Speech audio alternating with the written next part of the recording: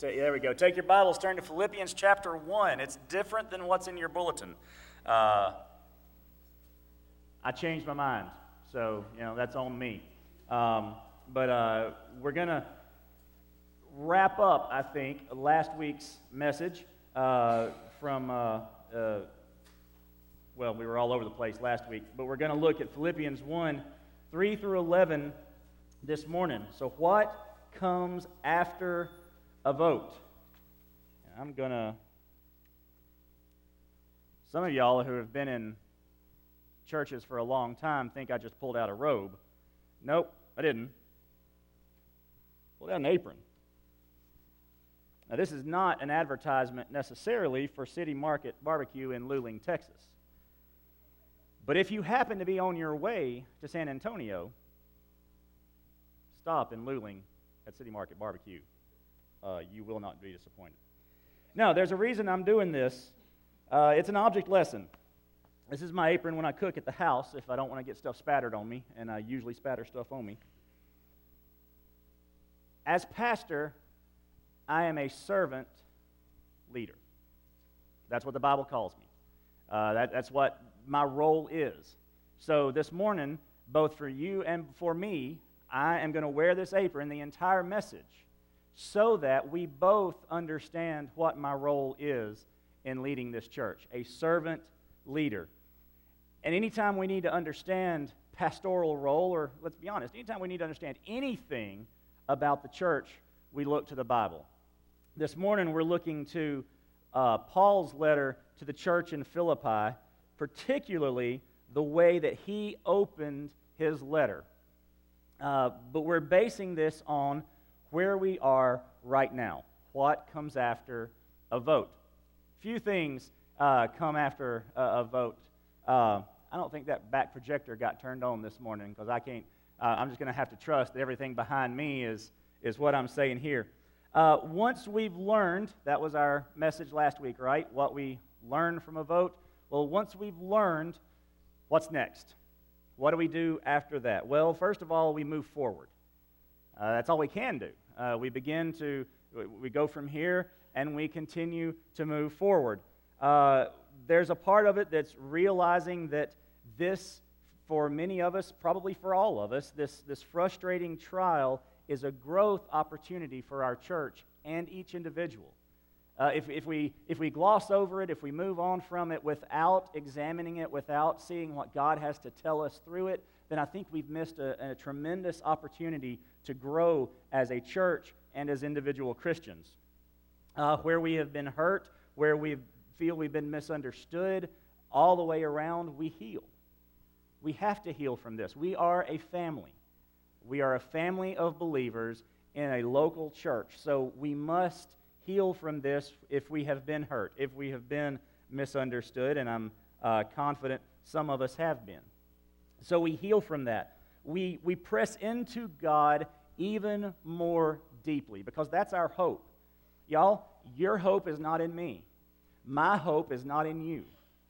That's not the way this works. Our hope, our collective hope, is in God through Jesus Christ. That's where we place it. So the future of the church is His. The future of us as individuals is His. So we press into Him even more deeply. And then finally, we look to Scripture, even if it's when we need to express some deeply personal feelings. And this morning, I'm going to express those things to you. But I'm going to go to Scripture to find both the basis for what I say and the encouragement for what I say, and that's what we find in Philippians 1, 3 through 11. Read that with me. Paul writes to the church, "I give thanks to my God for every remembrance of you, always praying with joy for all of you in my every prayer, because of your partnership in the gospel from the first day until now. I'm sure of this, that he who started a good work in you will carry it on to completion until the day of Christ Jesus. It is right for me to think this way about all of you because I have you in my heart, and you are all partners with me in grace, both in my imprisonment and in the defense and establishment of the gospel. For God is my witness how deeply I miss all of you with the affection of Jesus Christ. And I pray this, that your love will keep on growing in knowledge and every kind of discernment, so that you can approve the things that are superior and can be pure and blameless in the day of Christ, filled with the fruit of righteousness that comes through Jesus Christ to the glory and praise of God. It's no coincidence that I chose this passage. This is a pastoral prayer for a church that Paul dearly loved. Paul is praying for this church that he is now separated from, but dearly loves the people and the mission of the church. I chose this verse on purpose because I love this church. We're going to talk about that some more, but let me get that out of the way now. I love the people of this church. And so whatever I do is based on love for the church and the mission of God. And that's what we see Paul talking about here. As a matter of fact, he's going to have what I think are 4 reactions that should follow what we've experienced in the last few weeks. And he's going to talk about those very things. It's going to be, first, a reminder of our purpose in verses 3 through 5, a reminder of our confidence in verse 6, a reminder of our love in verses 7 through 8, and a reminder of our need in verses 9 through 11. All of this in Paul's opening prayer for this church that he loved with all of his heart. First, a reminder of our purpose, verses 3 through 5. Paul tells them, we go back and read it, I give thanks to you, my God, for every remembrance of you, always praying with joy for all of you in my every prayer, because of your partnership in the gospel from the first day until now. This partnership in the gospel, that is our purpose. That's every church's purpose. That is why we exist as Christians, to glorify God and to share the gospel. And that's it. And we best glorify God when we share the gospel. Interesting, though, Paul says, all of you, 4 times in this opening prayer. 4 times he specifically says, all of you. Why does he do that? Well, if we go to verse 2 of chapter 4, we see that in the church in Philippi, there is division brewing. Euodia and Syntyche. There's something going on between these 2 people, 2 leaders in the church, and it is threatening the unity of the church. And Paul knows it's coming. And Paul writes this letter, opens up with prayer for them, knowing that this is happening. So he is telling them, I love all of you. Those who are on one side and those who are on the other, if the division has gotten that strong at this point. I love all of you. His love is not hampered by any disagreement that may be had in the church. Paul loves them individually and collectively, regardless of disagreements, regardless of difference in vision. Now, he will go on, not as strongly in the letter to the Philippians as he does in, say, the letter to the church in Corinth or some others, and more especially in the letter to the church in Galatia. He will go on to make some pretty strong pastoral leadership statements. But he always does it couched in love. But what also doesn't change by the disagreement, this growing division between Euodia and Syntyche, is that the purpose of the church has not changed. Paul tells them right off the bat, you know what, I love all of you, and here's why. Because our partnership in the gospel has not changed. There's no difference last week versus this week, a month ago versus now, 3 years ago versus now in the mission of the church. The mission is to share the gospel.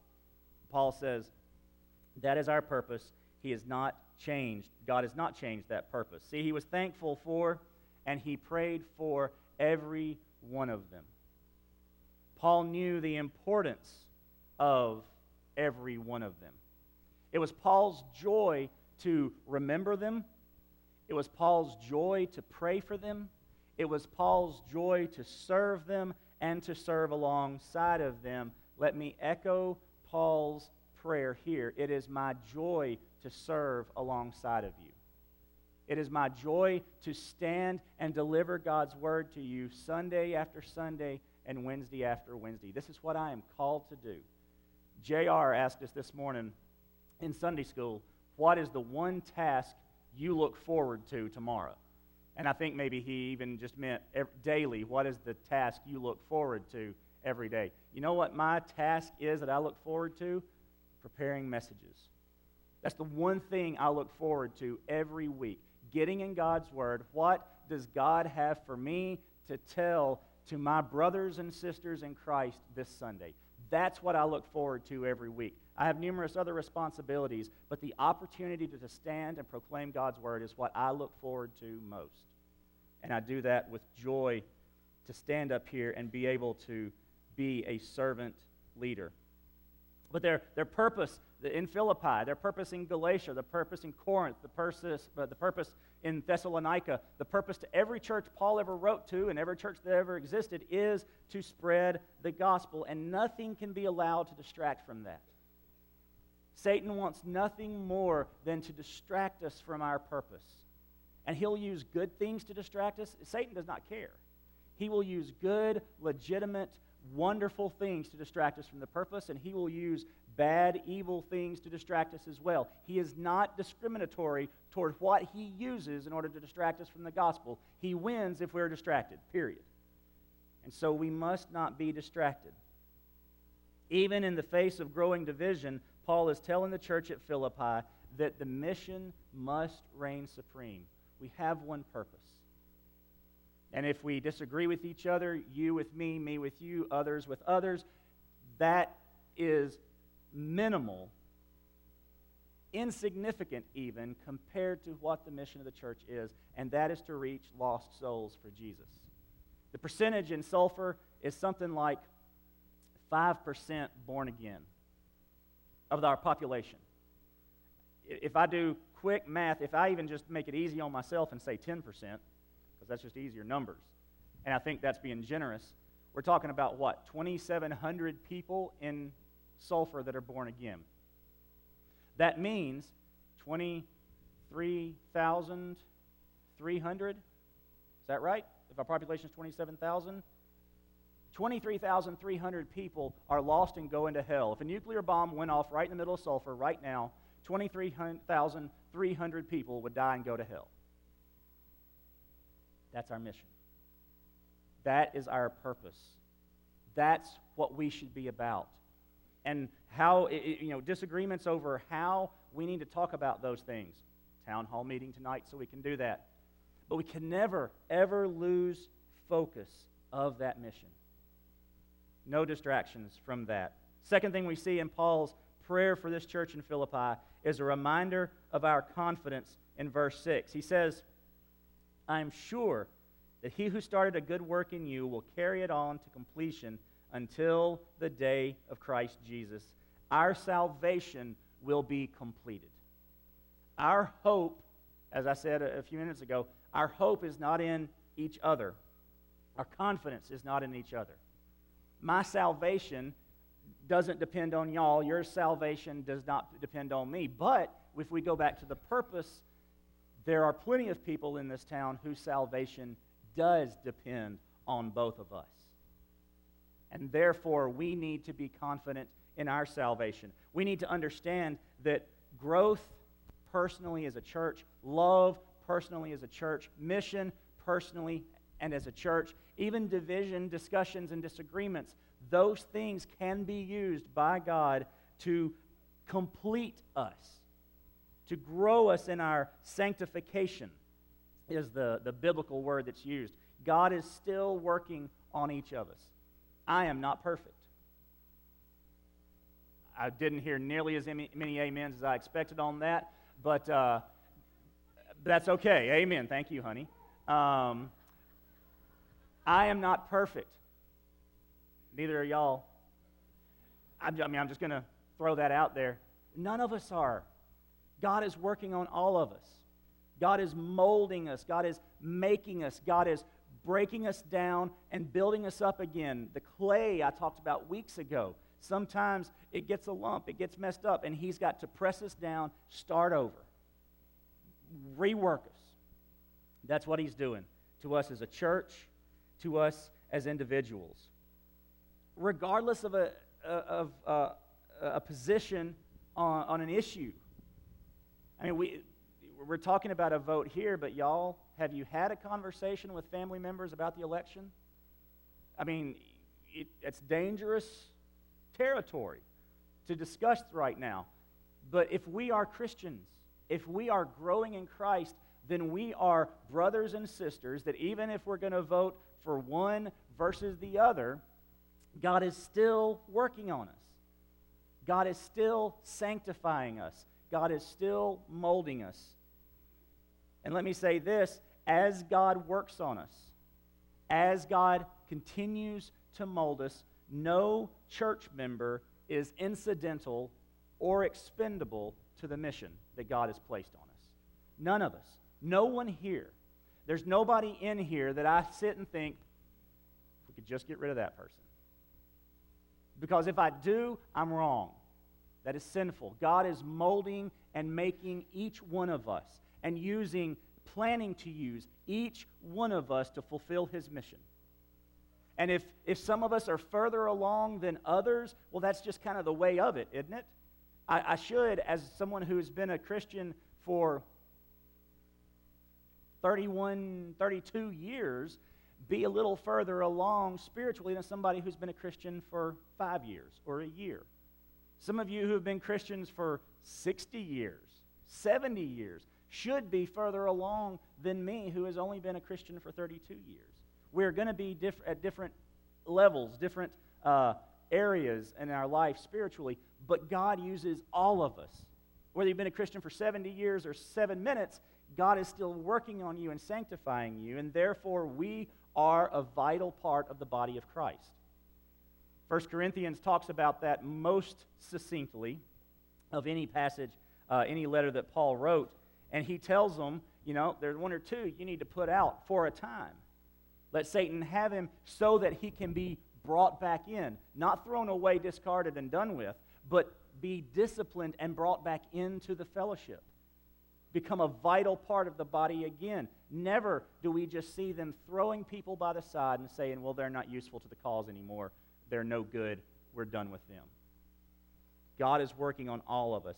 And God's continual work on each one of us must inform our relationships. I must look at every one of you and say, God is working on that person.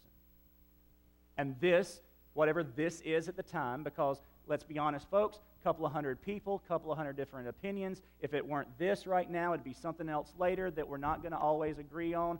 I need, no matter what, to look at you and say, God is working on you. I know this. And maybe we have a difference of just opinion. Maybe we have a spiritual difference. Maybe I'm behind and you're further ahead, and I need to clear some things up personally in order to get where you are. Whatever the case, we must approach each other saying, God's still working on you, and God's still working on me. Therefore, we need to work together on this. That's what Paul is telling people when he reminds us that our confidence is in Jesus, not in each other. Thirdly, it's a reminder, Paul gives a reminder of our love.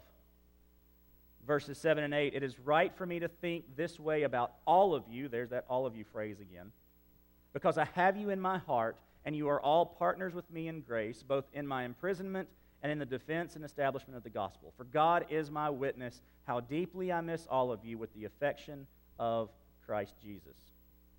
The affection of Jesus. Let that phrase inform you. Marinate in that for just a second. The affection of Jesus. Far too often, my gut response in life in general is not the affection of Jesus. It's defense or anger or something else, but not the affection of Jesus. Paul says, have the affection of Jesus. He goes on to tell them, we are partners with the same mission, gospel partners with the same mission. Again, going back to that first statement, what is our purpose? Paul reiterates, this is what we are doing. This is why we are doing it. And if we are gospel partners with the same mission, then it should be our love for each other that is the first thing that people see. Jesus told his disciples, they will know you are Christians by your church membership. They will know you are Christians by your political values. They will know you are Christians by who your friends are. They will know you are Christians by the position you take in a church vote. No. They will know you are Christians by your love one for another.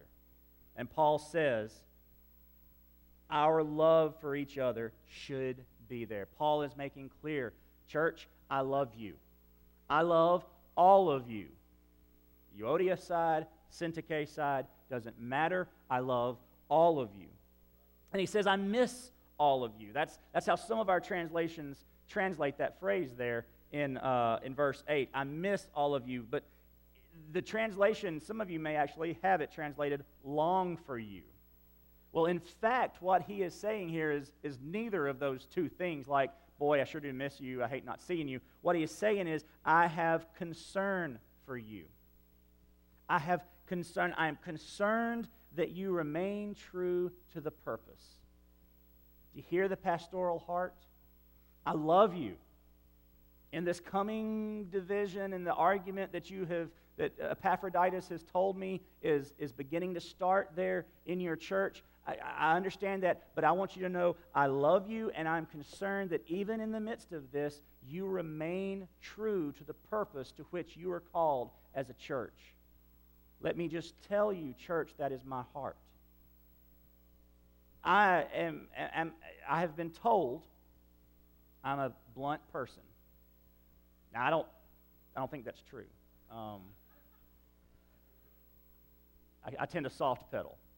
But even in my bluntness, y'all, even in me standing here and saying some hard and maybe even harsh things, just as if I were disciplining my children, and no, I didn't just call y'all children. Don't go, oh, Michael called us children. No, even as I discipline them, even as God disciplines me, and no, I didn't just call myself God either. Hold on.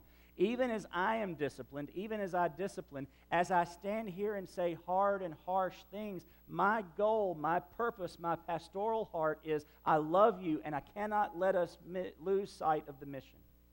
Ever. Whatever comes up.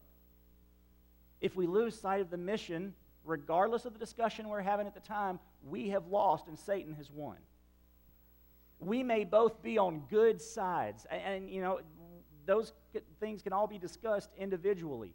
But it does not matter if we are divided and not fulfilling the mission, then Satan has won, and the gospel, as we present it, has lost. Therefore, we must be, as Paul is, concerned about our love for each other.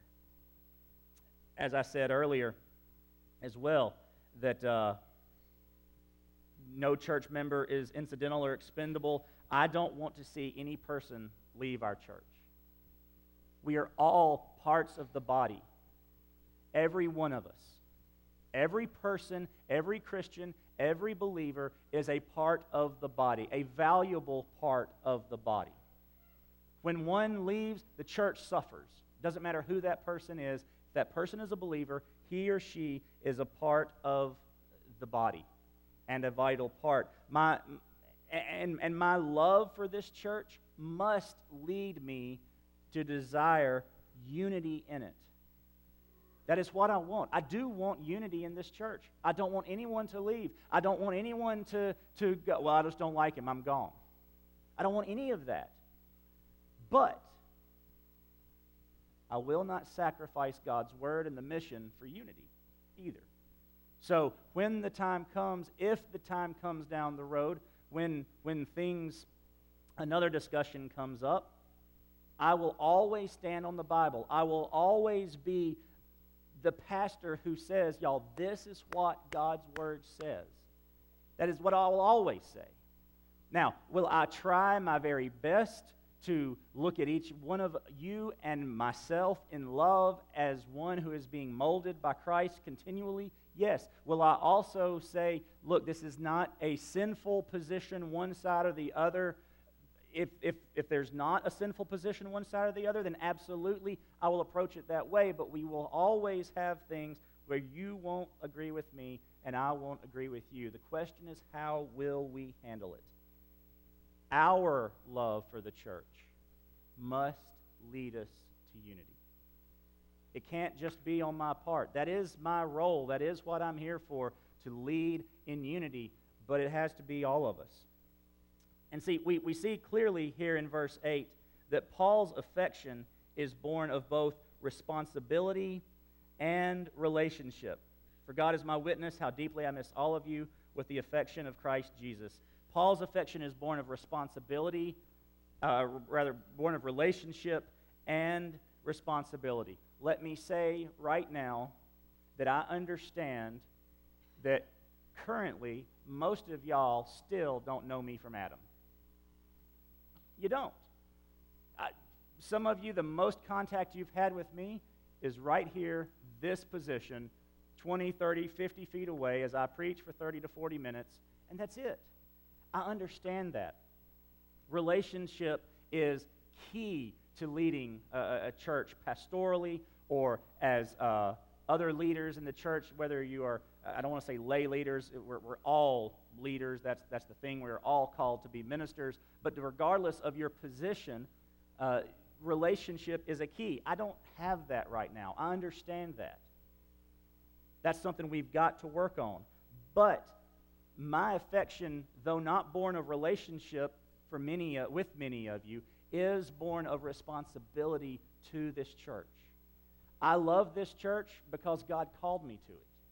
Not because I love this person and that person and this other person and therefore, well, I just love all of them because I have to. No, I love this church and the people in it because this is where God put me.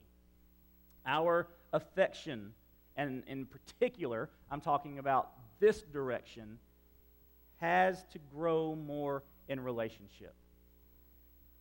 People that I want you to understand, rather, I'm not an ogre. And I guarantee you, if you talk to anybody who has actually come and talked to me personally, they'll tell you, I'm not an ogre. Sitting down and talking with people, I want you, I need to hear what you're thinking, what you're feeling, how God is leading you, how God is molding you, how God is shaping you, how God is continuing to transform you in Christ. I need to hear that. You need to hear that from me. We need to talk about it. Our relationship needs work.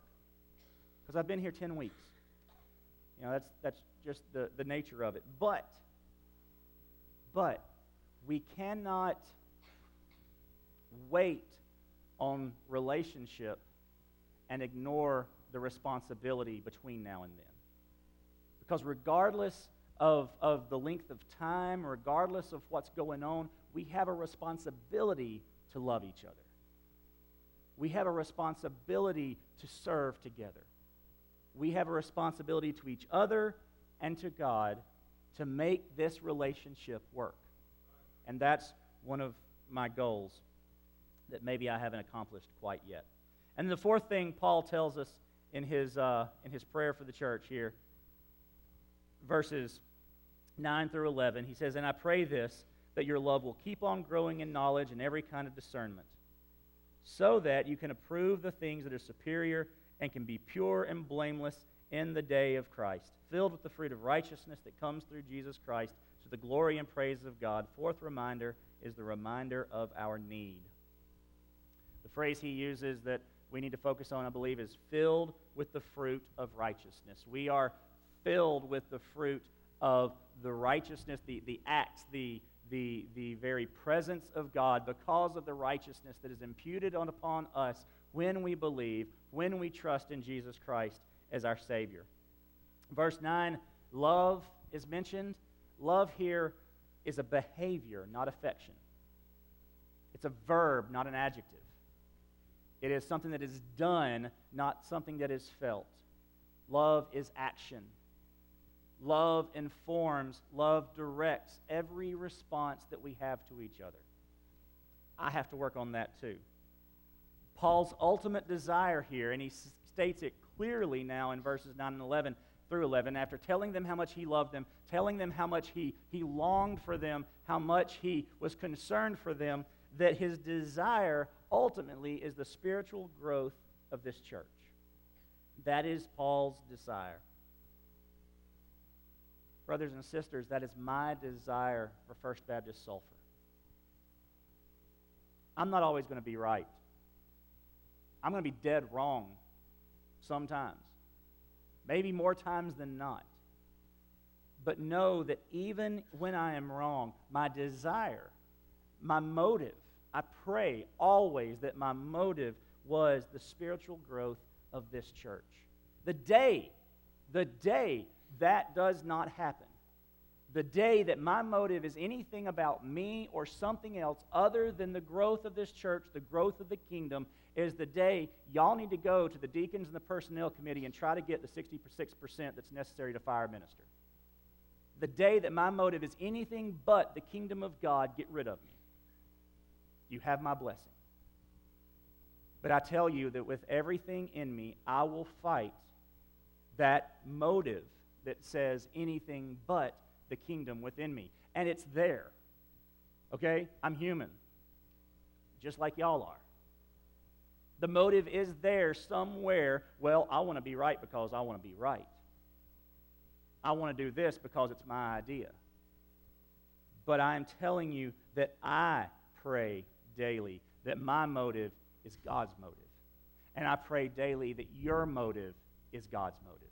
If we do that, even when we disagree, even when one of us is hearing incorrectly from God, or maybe He is intentionally leading us in two different directions so that we have to work things out, so that we have to come together, so that we have to compromise. I don't understand the ways of God. I don't know how He works all the time, so it's possible He's doing that. His goal is always the unity of the church. His goal is always the purpose. Paul says, things that are superior. He uses that phrase. He prays so that you can approve the things that are superior. God does not want us focused on things that don't matter. Wall colors, the number of committees that we have, what the preacher wears on Sunday morning. You know, things that don't matter, even if he wears an apron for a barbecue joint in Texas. But some things do matter. And Paul is telling his church, the things that matter are the things you need to focus on, like reaching the lost, like love within our church community, love to those outside of our church community. Those are the things that matter. We can discuss the other things, and we can say, well, I like and I don't like, and you like and you don't like, and we can have those conversations. But if those conversations take the place of what matters, again, Satan has won, and we are no longer reaching our community. And Paul's prayer ultimately is that the church be on mission and be in purpose. Then he says, I want you to be pure and blameless. Purity, that's in regard to God. I want you to be pure as it regards your relationship with God. I want you to be blameless in regards to others. There's a very vertical and a very horizontal relationship that he says there. But you notice the purity with God comes first. If we are pure with God, then our relationships can be blameless. But when we have an issue here, we're always going to have an issue there. We can't fix this one and not fix that one. It doesn't work. So as God molds us, as Christ continually grows us, we work on that vertical relationship, and our horizontal relationships improve. Because we see Jesus working on each of us. We approach each other with forgiveness and grace and mercy because we know they're in the same boat I am. You are in the same boat I am. We are both works in progress, being sanctified. And all the topics Paul is going to cover in the book of Philippians, in the letter of Philippians, will be to that end. Pure and blameless church members, loving each other in unity, focused on the one mission of sharing the gospel. That's Paul's heart. That's my heart. These things come through active faith, Paul tells us as he winds down the letter. We must each be constantly working out our salvation, Paul says, growing in our faith. It's a daily thing. If this time on Sunday morning is your only time to work out your salvation, to grow in your faith, you're not working out your salvation and you're not growing in faith. It just doesn't work out that way. It comes through active faith, and he says it is all for God's glory there at the very end of verse 11. We must each remember that this church is not for us, it's not about us, but it's for God and about God and to His glory. If we get any of the glory for what this church does, then it was worthless. If God does not get the glory, it was worthless. But if God gets the glory, then everything we do is good. Everything we do is purposeful. If we always keep His glory in mind, then we will do what we're called to do. And God is most glorified when the lost come to Him through faith in Jesus Christ. That is the glory God wants. The jewels in His crown are lost souls saved. That is the glory God wants. And then He wants His people to worship Him. Yeah, I got that. But as John Piper said, there are no worshipers because the gospel hasn't been shared. If the issue is God doesn't have enough people worshiping Him, it's because they have not been told the gospel so they can worship Him. So we are a missionary people set out to glorify God by our missionary focus. And that's what we need to do. So this morning, I hope, I pray that this is a healing message. Because that is my purpose. That is the point today. That's why I changed the message from what I planned to do. Because we need to understand we have one purpose, y'all. I love you. I love this church. I love the individuals of this church. People will ask me sometimes, they'll say, okay, things a little bumpy, right? Yeah. So, what do you think? I said, I love it here. This is where God called me to be. This is what God called me to do. I can do nothing else. I've tried other things. I've taught school. Ugh. I love you, teachers, that you can do that day in, day out, year in, year out. That is awesome because it was just not for me. I've delivered pizzas. I've worked in factories. I've done roofing. I've cut grass. I've done a lot of jobs over my 30 years of being old enough to do any sort of labor. Now, this is what I'm called to do. I have no doubts. This is where I'm called to do it. You are the people that I am called to serve. You are the people I'm called to lead. But all of you, every individual, regardless of your opinion of me, regardless of your opinion of what I do, regardless of your opinion of my decisions, every one of you is someone I am called to love, serve, and lead. And I intend to do that. And hopefully, as we progress, as the relationship grows, not just the responsibility, but the relationship grows, we can have the kind of love for each other that Paul talks about here. That is a goal. It's not the only goal. Because remember, the goal is the mission. This is one way we can achieve that goal, and I pray that we would do that. God is most glorified, what did I say? When the lost come to Him through faith in Jesus Christ. This morning we need to understand that there's a first need. Beyond our love for each other, beyond moving past any division, correcting any division, healing any division, beyond all of that, there's a need that is much greater, and that is the lost of our community. And maybe this morning, somebody within the sound of my voice has not become a believer in Jesus Christ. They've heard the stories, they know about Him, but they have never placed their faith and their trust in Jesus Christ. Jesus isn't working on them because they've never been His. This morning, I want you to know how you can become His. Become part of this messy community, family. How many of you all get along with all of your family members? And I'm talking about your blood relation family member. You get along with all of them all the time. Never an argument, never a crossword. Well, and chances are your blood relatives don't equal 230 people. And yet, here we are as a family of 230 plus, So we're not always going to get along. But we will always be family through the blood of Jesus. That'll never change. Therefore, we want to invite others into this messy, fun, sometimes, family. How do you become a part of that family? How do you become a part of a family that loves you even though we have a disagreement?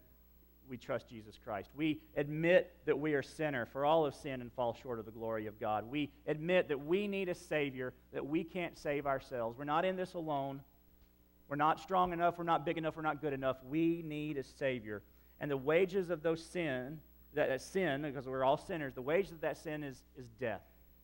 We will pay a penalty. We owe a debt, a due. We are owed a wage, and that wage is death for our sinfulness. But the gift of God is eternal life through Jesus Christ our Lord. We have a way out.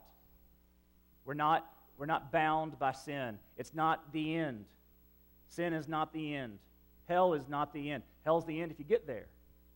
But hell is not guaranteed, not inevitable, if you respond to the message of Jesus. God proved his love for us in that while we were yet sinners, no matter where you are, no matter where you have been, no matter what you have done, God loves you and has provided a Savior for you. It does not matter what you have done. He died for us, Jesus did, while we were still sinners. Everyone, any of you, does not matter who you are this morning, if you call in the name of Jesus, you will be saved. I make that promise to you. I won't promise anything about me. I won't promise anything about anyone else in here. But I will promise that... Okay, maybe I will promise some things about y'all. I will promise that Jesus will save you if you cry out to him. For everyone who calls on the name of the Lord will be saved. If you confess with your mouth, it's this easy, y'all.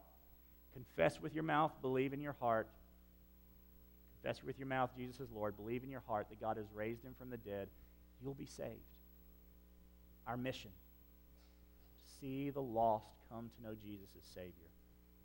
So our mission begins right here this morning, right now, the next 2 minutes, 3 minutes, as Donald comes to lead us in an invitation, a song of response. Maybe you need to pray something. Maybe you need to ask Jesus to save you. It's just something you've not done. You've been putting it off. Don't put it off. You're not guaranteed anything. Maybe you need to pray about other things. I don't know.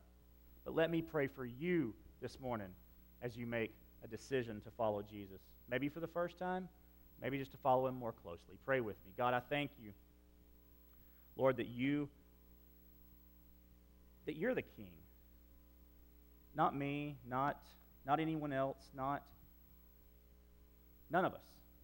Jesus, this is your church. Lord, let us see it as such. This is your church. These are your people. This is not my church. These are not my people. It's yours. Lord, may we be a church focused completely on you. May we be a family of love, a family of unity, a family that has disagreements, a family that has discussions, but God, ultimately, we see ourselves as a family, each individual a vital part of what you want to do in this community through First Baptist Church of Sulphur. I pray, Lord, that is our heart. Lord, I pray that my heart is to love. I pray that everyone's heart here is to love, that the people around us know First Baptist Sulphur by our love for each other. And when they see that love, they wonder why. Why do they love each other? Because I know that preacher can get up there and be pretty harsh sometimes. And I know so-and-so is this and this other person's that. How can they love each other? It's only by Jesus. Lord, may that be our testimony in our community. May that be our testimony to everyone. We love each other because Christ first loved us. May that be our message and our mission, and may we never lose sight of it. And this morning, if someone needs to trust you as Savior, I pray that they would come and do that. Someone needs to follow you. Lord, they've heard the message of the gospel, but they've just it's never clicked. Lord, may it click this morning. Lord, as other decisions need to be made, may you lead and guide. God, I pray that this altar is filled with people praying, crying out to you, knowing you are our only hope. You are our only source of strength.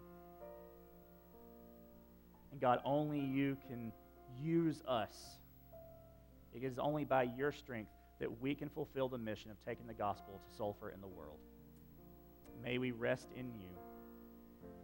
May we find healing in you. And may we find renewed passion for our mission in you, Lord Jesus. We pray it in Jesus' name. Amen. So as we stand, as we sing, if you have some decision to make that you'd like to pray with me about, come do it. I'd love to pray with you. Maybe you want to come to the altar and pray. That would be an excellent use of this time as well. But as we sing, my prayer is that you will do business with God this morning.